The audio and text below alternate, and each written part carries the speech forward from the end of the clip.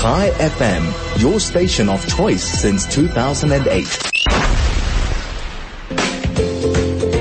This is ChaikFM News for Kids.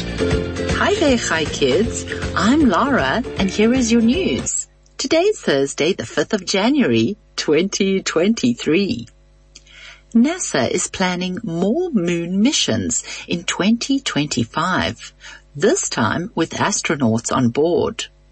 One of the missions will be the launch of the first Nova C lunar lander. A company called Intuitive Machines developed the Nova C lander, and it will be launched on a SpaceX Falcon 9 rocket in March. The lander has technology that can test out instruments on the moon and prepare astronauts for future missions. Meanwhile, the Meteorological Office in the UK said this year will be hotter than last year. On New Year's Day, Switzerland recorded a record-breaking daily average temperature of 20 degrees Celsius, when usually it would be up to around 3 degrees Celsius. Switzerland is hosting the Alpine Skiing World Cup and is using 100% artificial snow because of warmer temperatures. Other parts of Europe are also seeing warmer than average temperatures this January, which has left ski resorts having to close.